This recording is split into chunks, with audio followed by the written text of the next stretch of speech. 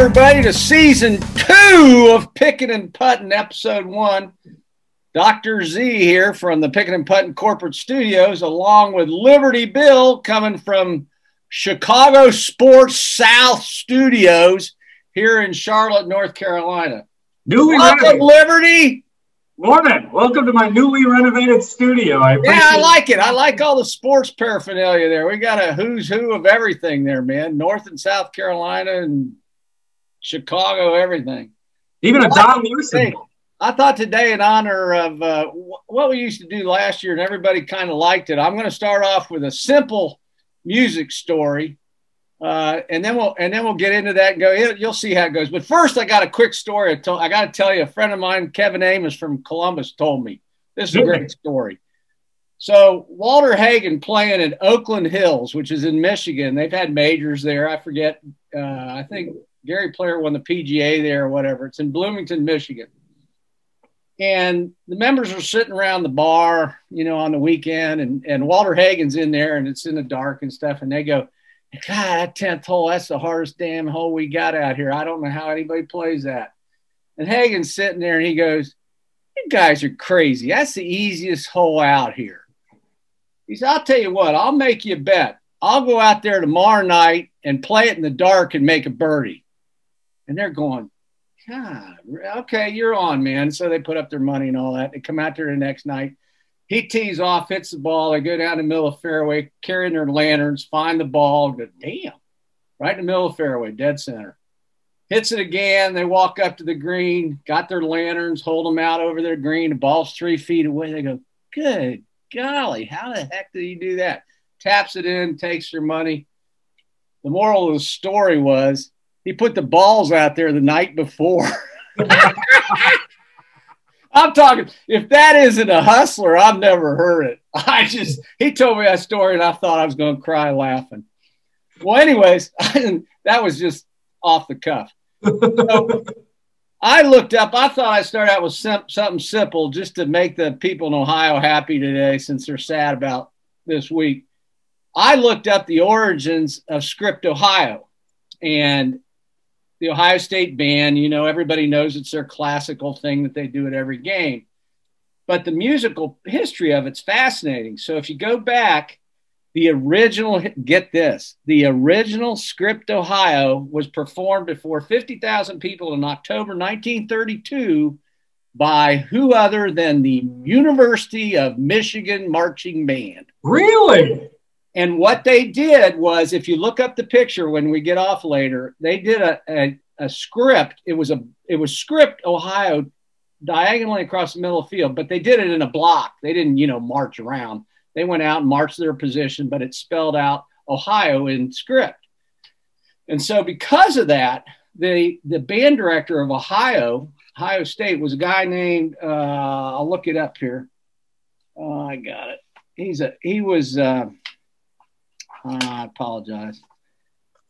Well, anyways, he was the. Is it Christopher? No, that's the current guy. Christopher. No. The guy's name was Eugene Weiger, in the 30s. So he was the one who started off formations and bands. So by 36 in October, the first time they did it and they brought it to the field was at Ohio Stadium, and they were playing Indiana, and they did the formal Script Ohio, which we all know today, with like 120 band members. And the funniest part of that, here's the best part of that. So when they do Script Ohio, everybody knows how the drum major comes around and meets the sousaphone player, and then they march around the little O, and then he runs over and he dots the I, and the drum major. He runs with the high step. Yeah. So here's the story on that. So they started out with a saxophone or something, and then finally they settled on a sousaphone player, and the guy's name was Glenn Johnson. And Glenn comes out, and the drum major picks him up. Well, the drum major's off beat by 4 beats, by 4 musical whatevers. And so he marches on, doing his thing. And the tuba player's still hanging back there waiting for him to pick him up. So the tuba player goes on over to the I, and since the music is still playing, he bows. Yep. He doesn't know what the hell else to do. And that was the original dotting the I. The tuba player didn't know what to do because they were still playing music. So he bowed his head and turned. and over the years, oh my God, Jack Nicklaus's dotted the I, Woody Hayes, you name famous people, John Glenn. I think remember. When I was there, Ken Burns, the filmmaker, did. Oh yeah, it's always somebody with some historical thing. It was kind of cool. So, anyways, I want to shout out to Glenn Johnson for nobody knew who he was. Now you know he's the guy who did the original bow. And I always was scared those guys are going to fall over when they do that. Connected to that, Ohio State and Michigan, I read something this week.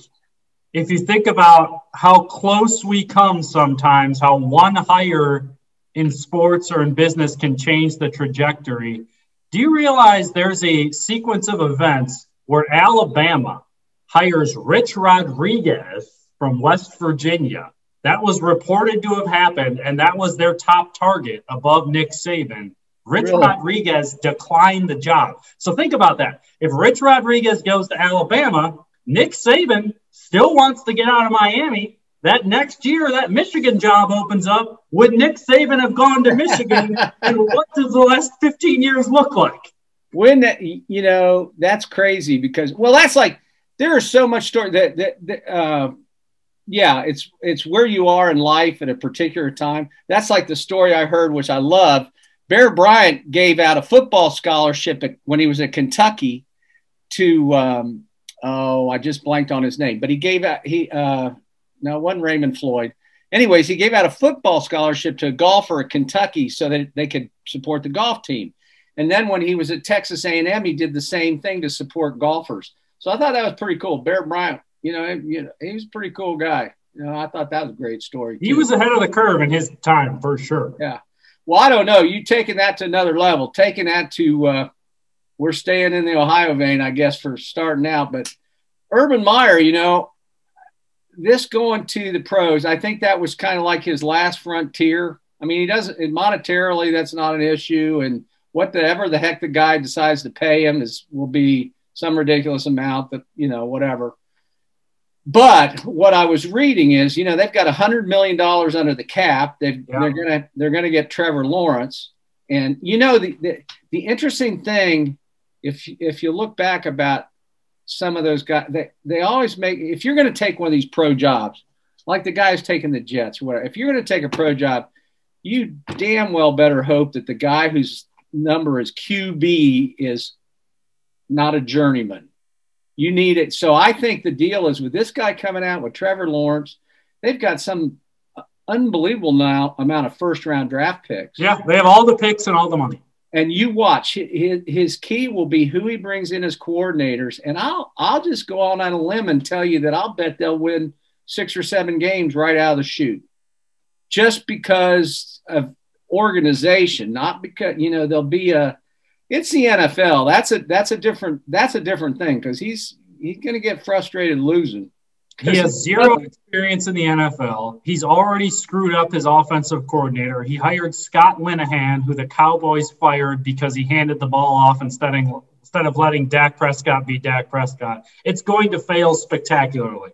Well, he couldn't handle the pressure. He was king of Columbus, and he couldn't handle the pressure with his stress. How's that going to work when he goes 5-11? I give him 2 years max. It's going to fail spectacular. Well, I don't. It's interesting that it drives me nuts in the NFL how they recirculate everybody. Anyways, the guy got fired 2 years ago. Next thing you know, he's a defensive coordinator for 2 years. It's just like Nick Saban with his OCs and DCs. He just takes. Think how brilliant that technique is. So now he just hired another head coach to be his offensive coordinator. Yep, Bill O'Brien. And Bill O'Brien will be great. It's basically the coaching rehab center is what it is. If you get fired or have like a misconduct issue, like Steve Sarkisian had a drinking problem at USC and got fired, but he reinvented the Alabama offense, and now he's the head coach at Texas. So yeah.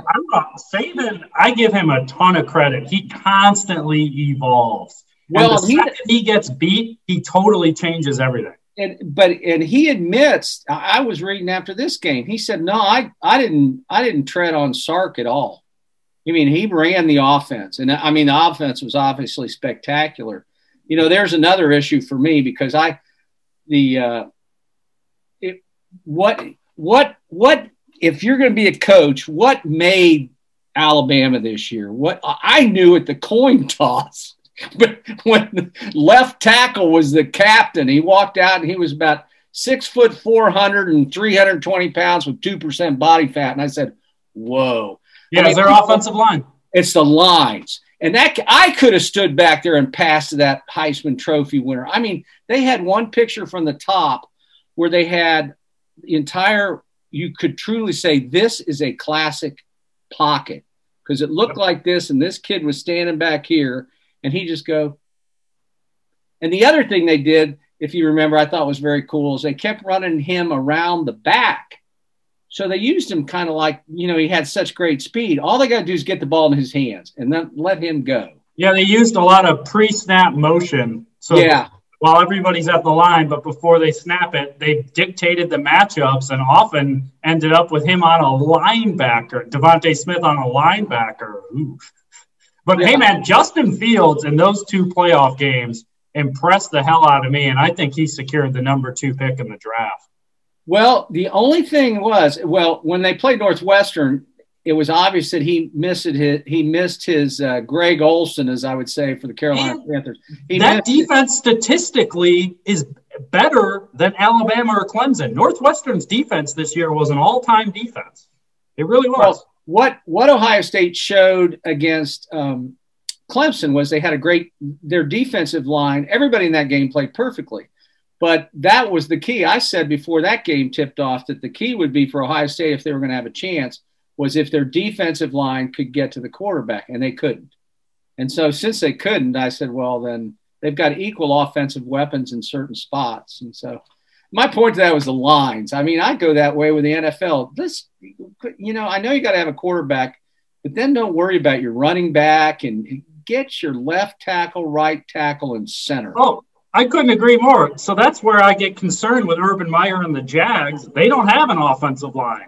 You bring in Trevor, if he gets hurt, that's not going to work out. I have a buddy who's a huge Jets fan. They have the number 2 pick. If I'm the Jets, to your point, I'm trading down. Let somebody else take Fields or Wilson. I want the left tackle out of Oregon, Penei Sewell. That's who I want if I'm building from scratch. Well, I don't know how many picks Jacksonville has, but they have a whole bunch of first-round picks. They could potentially trade up and get Trevor Lawrence and the tackle Penei Sewell. Absolutely, they could do that. Yeah, I mean they've got the potential to do that. I don't know. It will be interesting to see. I guess we'll see. And the Panthers are at 8, and now they have a new GM. Yeah. Well, we'll see. Well, here's what the Carolina Panthers, just for all you fans out there. We live here, so it's our team in Charlotte. But they, mark my words, they will draft up to get a quarterback. And they'll probably do. I think they'll do what you said. If they really said, if the owner says, "I want a franchise quarterback," and he's going to go after Justin Fields or whoever he thinks, the kid out of Brigham Young, Zach Wilson. Yeah, if he wants one of those two guys, then he's going to trade McCaffrey. Like you said, he's going to get some picks in that and McCaffrey or something. I don't know, but that's a business. That's how the game works. So you can't make it if you haven't got a QB. Well, what do you think about this weekend? Here's how I want to do it. It's like PTI. Who you got? Who you got? Who's your upset pick of the weekend? I got mine. I mean, I don't know that they'll win, but I got upset pick. Yeah, you're upset. Who do you think will lose that is favored? I think Cleveland has a chance. I really do. And they're 10.5-point favorites, but I'm not going to call them my upset pick. I would say I think the Bucs will go into New Orleans and beat the Saints. Right. My question to you, because that's the third time, and now the Bucs are on a different level with Antonio Brown, and I just think that's one. And the other one, don't sleep on Green Bay. I was going to ask you. So Jared Goff, the thumb surgery, that was what, December 28th. So now we're 18 days. No, it was 12. It was 12 days when he played last week, and he didn't look great. On your throwing hand. Well, yeah. imagine anything. Imagine gripping a golf club if your right hand and your thumb. Just so to throw a football 50 yards, I was amazed. And I don't know. See, you don't know what degree they say broken, but a lot of times it's like with Drew Brees' ribs. Probably a lot of his ribs were cracked. Okay, so that's not good, but they're not like this. They're like this or a little crack in them, you know. So you can get through some healing phases, but most of that still takes 6 weeks. And I don't know if with the fracture, I think they initially stuck a pin in there. That's what I've heard, yes. Yeah, so if they stick a pin in there, it doesn't heal in 12 days. It just doesn't. Now, they didn't really have much choice. I forget. Their backup now is going to be the old Jacksonville quarterback, I think. Mike Glennon. Then they have John Wolf. They got guys. No, old one. The guy Bortles. Yeah, Blake Bortles. Yeah, he's the backup for this. But my point to that is not the offense. It's that the defense their defense against Seattle was spectacular. So I just, you never know. And that's the only thing that ever gets on Aaron is you get some great defense and they get to him. You can get to him. He's not quite as speedy as he was. I think they're going to win the Super Bowl. I think the Packers are going to win the Super Bowl, and they're going to play the winner of the Bills-Ravens game. I don't think the Chiefs are going to get there. The Packers, Aaron Rodgers, a lot of people talk about Aaron Rodgers. We know he doesn't have a relationship with his family. Setting all that aside, for him to have a brand new young head coach come in, for Aaron to humble himself, Aaron has significantly less control at the line of scrimmage. He's deferring to this new head coach, and they're running the ball a lot more. Oh. And when I see that humility from a guy like Aaron Rodgers, tells me he's all in to win. I think they're going to win the Super Bowl, and then I think they're going to become the first team smart enough to let a rookie running back, Aaron Jones, coming off his rookie deal, like the Panthers should have done, let him walk away. Don't spend $20 million on the most replaceable position in sports. So the Packers are going to win the Super Bowl and keep on winning. Who's the lead example of that is Zeke. Exactly. The Cowboys, they didn't. That is the example. Now they can't afford to pay their quarterback. And that guy's a free agent. And if I was Dak, as much as I might love that job, I'd go out there and look around.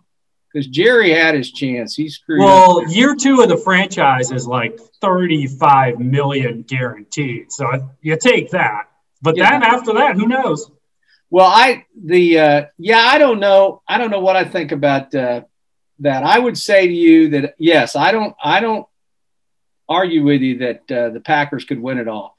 And I probably would not. I don't argue that Buffalo. I think Buffalo is a great team, but I'm not there. I can see them getting there and then not getting it all, but they're going to get one in the next 3 years.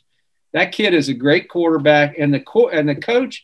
That guy was a defensive coordinator for the Panthers under Ron Rivera. Yep. He's turned out to be a good coach. And their offensive coordinator is the guy who originally came in after Lane Kiffin, Brian Daboll at Alabama, and helped them win a national title. And you mentioned the Rams earlier. Their defensive coordinator, Brandon Staley, was an assistant on the Bears staff, and the Bears let him leave. But you know what I don't understand, Bill, is we talk about all these coordinators, and they're great at that level, and then they make them a head coach. And, look at like the Belichick coaching tree, Vrabel. That's it. Vrabel. And it's not that they haven't learned his system and tried to work the way he did. It just, and then you turn around and go, well, okay, so look what Tampa did. They just went out and said, we're doing a George Steinbrenner. We're going to try to buy a Super Bowl. And we're taking 1 year shot at it this year, and it's at our home field. We're going for it. So they've gone out, and Brady got Antonio Brown, who's a generational talent. He's just a pain in the ear, but he's, and he's living with Tom Brady. And don't they have LaShawn Shady as the running back, or is that not right?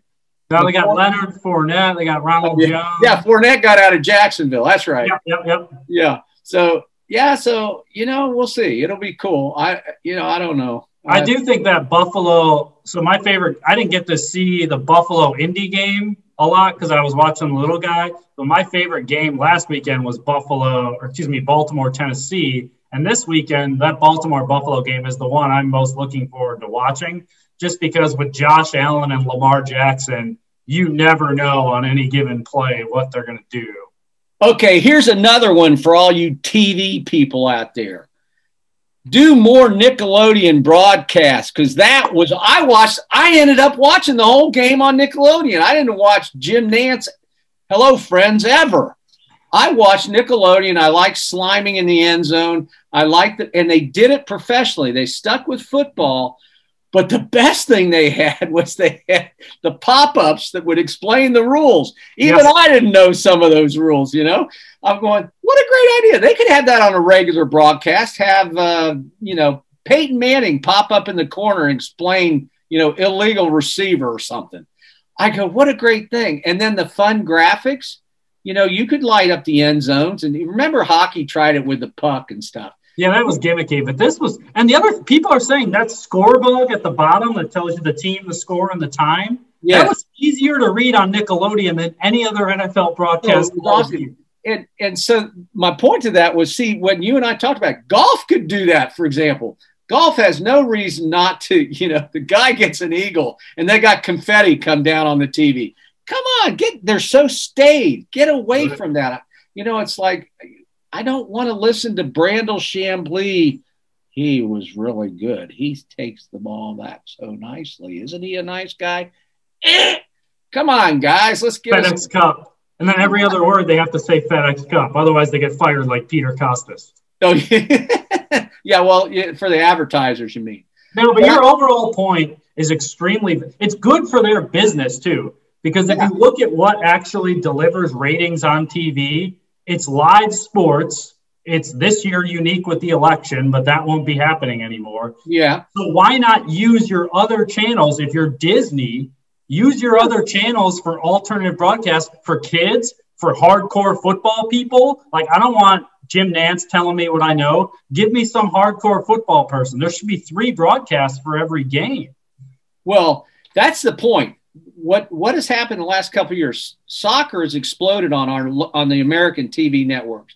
From Europe and from Premier League, Bayern Munich, and you see all this stuff. Well, our sports need to do the same thing. I mean, I've told you off and on again. I was devastated when the Cubs got rid of day games as their norm. Now I understand they got to play in prime time, but baseball of all people, and now you're right. They had some rule changes with the old manager's gone to the Cub guy that's gone to Major League Baseball. Oh yeah, Theo Epstein. Theo's gone to baseball, and they've got these ideas about, okay, when you pull your starting pitcher, you don't get to use a DH anymore. Yep. I'm going, these are great ideas. Well, baseball needs to do that have broadcasts on other networks, like you said, and go to kids. Yep. Go to kids and teach them the rules and teach them why baseball's fun and all that, because they lost a generation when they went to all the World Series games start at 8:20. Yep. Well, there's no kid under 12 that gets to see anything beyond the first inning. And it's good for their business too. Like I was watching Freeform had an alternative broadcast with Jesse Palmer, the former Bachelor, and Maria Taylor, who I think is the best sideline reporter in sports, period. And they were bringing in like Star Wars actors, various Disney personalities, and seamlessly blending in the action from the game with like the Force is with you references. And it's not for me. I want to watch the game, but I was just checking it out because I'm a broadcast geek. And it was cool to see. And I could see why a kid or someone who's not as into football would be actually watching a football game entertained by that. Well, I think you're right. I think you're ahead of the curve. Like guys of my ilk are still, and I'm pretty tech savvy. I'm not like my friend said, I'm not a technosaurus, but I still see this transition to streaming. I still have my satellite dish and DirecTV football package and all that. But as time goes on, that'll be the cool thing, that you'll be able to take your Fire Stick or your Apple TV or whatever the heck Roku, whatever, and pick those things and go off and watch whatever sporting event. And I really think the stage sports like tennis, golf, hell, it makes me, I was just watching just to put it in perspective. You want to go listen to Robin Williams talk on golf. And he talks about, and TV broadcasting of golf is so exciting. It's like watching the grass grow. He says, it's the next thing next to curling that I love to watch on TV. And how long ago was that? Wasn't that 30 years ago? Oh, it's real old. It's real old. It hasn't evolved. Well, it's like he said, they need to get that guy from Mexico. And you know, when Tiger Woods holds out, the guy goes, oh, you know, how good is that, man? I mean, well, speaking of which, you should check out, I've seen the first part. The second part comes out this week, the Tiger Woods documentary on HBO Max. That might be a good topic down the road. Little teaser for the audience out there. Yeah, it's been fun to watch Tiger Woods. Well, I was watching a thing today where they were talking about the things that change and the things that are the same. And I last week had taken a golf lesson, and the young man showed me a picture and a brief explanation of the golf swing by Ben Hogan. And it was from 1951 and it hadn't changed. And I'd never seen it explained the way Hogan did. And Hogan was you just do this. And you go, oh, yeah, that makes sense. He didn't have all these, well, you got to, you know, it's just do this. Oh, yeah, okay. Because you could see it. You know, as simple works, you know, more complicated. Absolutely. Especially in that game. Yeah, especially in that game. So, well, I don't know.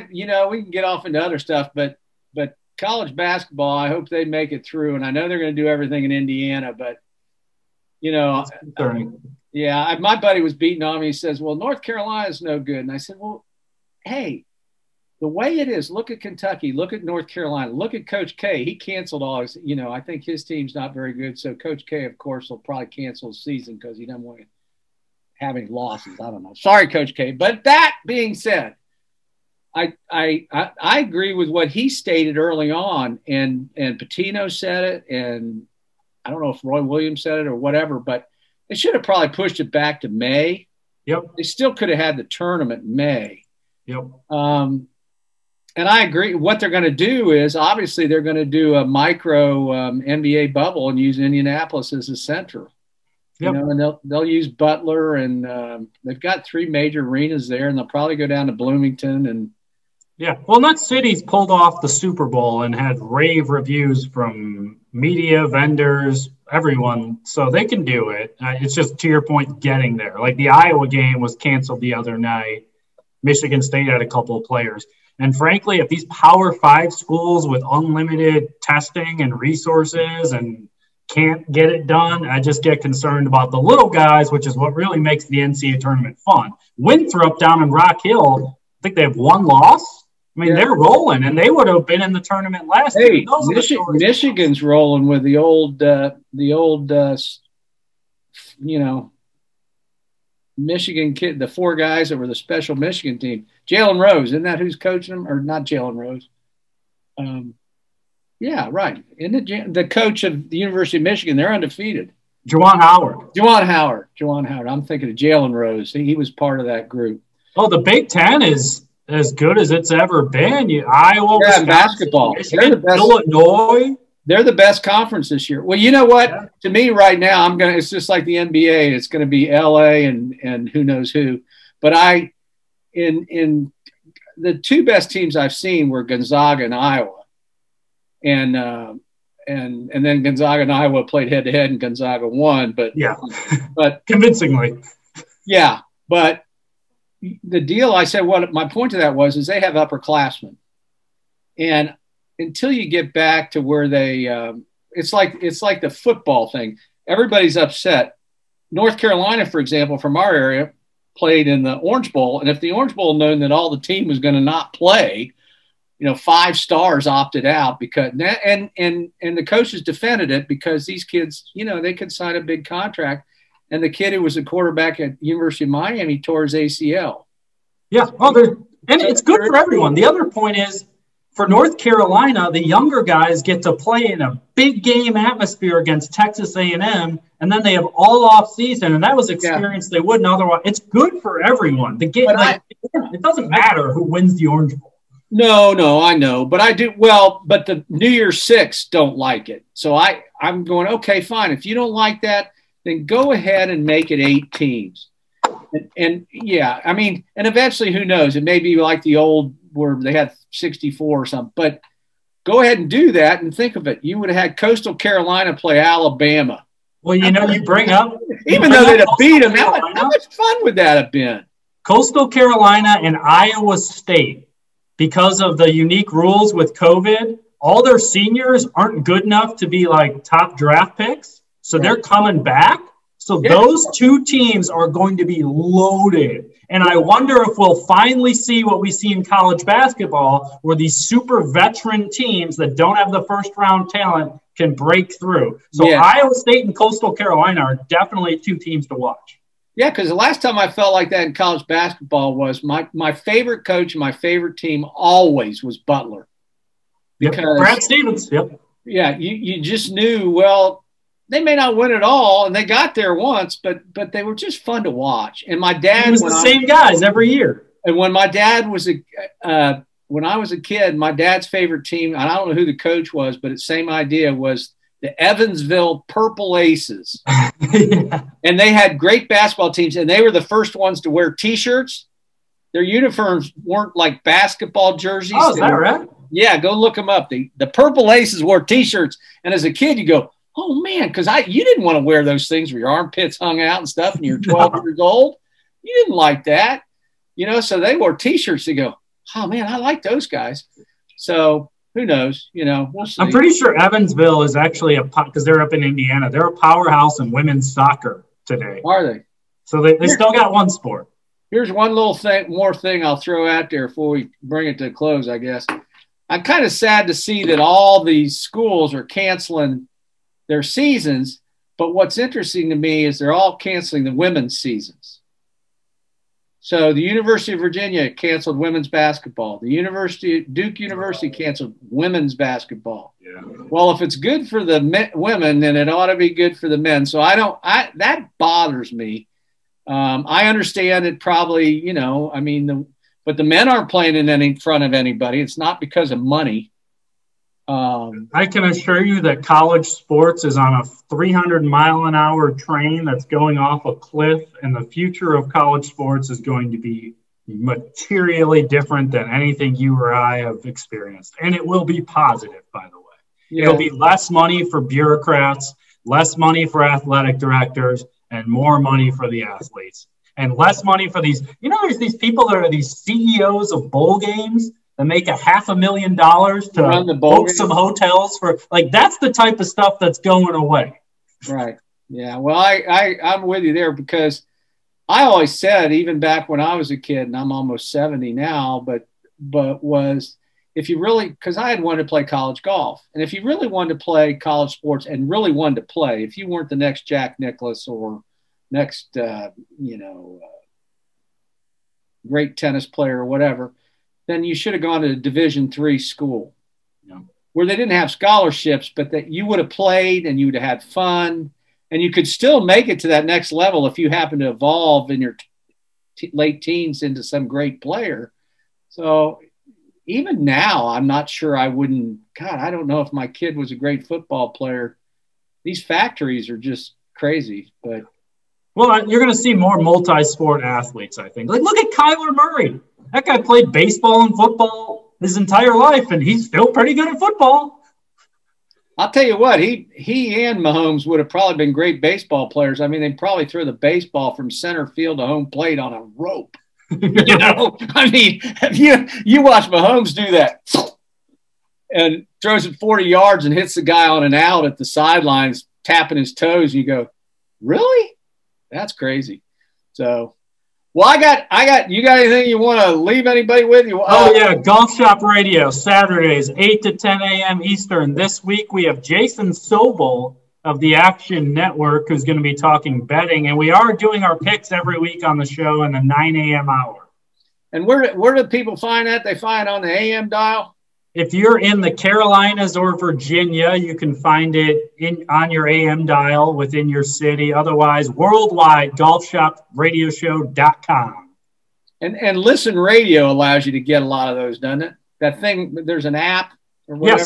Yes, ESPN app, because we're on ESPN Charlotte, or TuneIn Radio.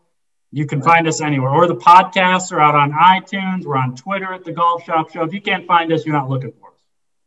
Well, I got a quote for you to end things up. You're going to like this one. So, two things are infinite: the universe and human stupidity. And I'm not sure about the universe. Albert Einstein. I loved it, especially in this time. Oh, yes. Well, it was a great time. I want to tell everybody, we look for you on Picking and Putting. If you watch us on YouTube, please subscribe and ring the bell and all that. If you listen on any other platforms, like us there, I guess. I'm going to go practice my script. Yeah, well, I like the corporate studios of Chicago Sports South here in South Charlotte, and coming to you live from Picking and Putting Studios. We'll look forward to seeing you again for our next episode, but Happy New Year, and let's get out of this COVID stuff. Have a good one. Well, that's good, Billy. Yeah. Well, I heard you're all signed up to get the... Oh, yeah. Well, like sometime this year or something. It's interesting how different states vary. The folks in Michigan, what they were doing is if you go out to a rural county, see, like North Carolina apparently had 800,000 doses, and they'd only use like 200,000. Yeah. And if they don't start using them, they ship them back to other states. So what they were doing up in Michigan is you go out to Union County, like us. You would go out up to on Statesville and go to, if you knew where to go, and you could get one if it meant that much. And I said, well, we're just going to keep. You know, my mom's already got both of them. Well, she's a nurse. Yeah. But my buddies in Chicago that work for healthcare, they've gotten it too. We've been slow. Did she get Moderna, or do you know what one she got? See, yeah, that's the Pfizer 2, right?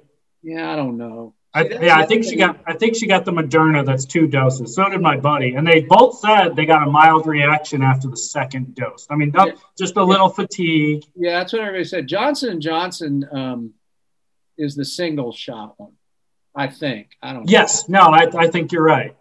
Well, we'll do this again, and we'll come up with I'm going to keep working on having some musical topics. I'll keep looking. You know, I can do the homework. And you should watch the Tiger documentary, and we could talk about that on an episode. Yeah, that's good. Well, I'm planning near term about trying to do it every 2 weeks. It's I mean, it's basically an attack on Earl Woods, is what it is. But I think there's a lot of interesting stuff there. Well, he raised him from the get-go to be what he was. Yeah, and this documentary points out in all aspects of Tiger's life, Earl showed him the way, including with the women. Well, the deal was what he taught him was this part of the game. Yeah. You know, he used to stand around and shake coins and do all sorts of stuff to bother him, and it didn't bother him. You know, to this point in time, Tiger's in his own world. I mean, that's what makes a great world. You know, it's like DJ. DJ could hit it make a 22 and then comes back and makes 3 hole in one. He go, what'd you make 4 holes ago? Oh, I don't know. I don't know. And that's what makes a great golfer, you know? So, okay. Well, I'll send this along to Clay, and he can cut off the beginning and the end and put it out for us, and we'll go from there. Awesome. Later, dude. We'll talk to you soon. I like the studio.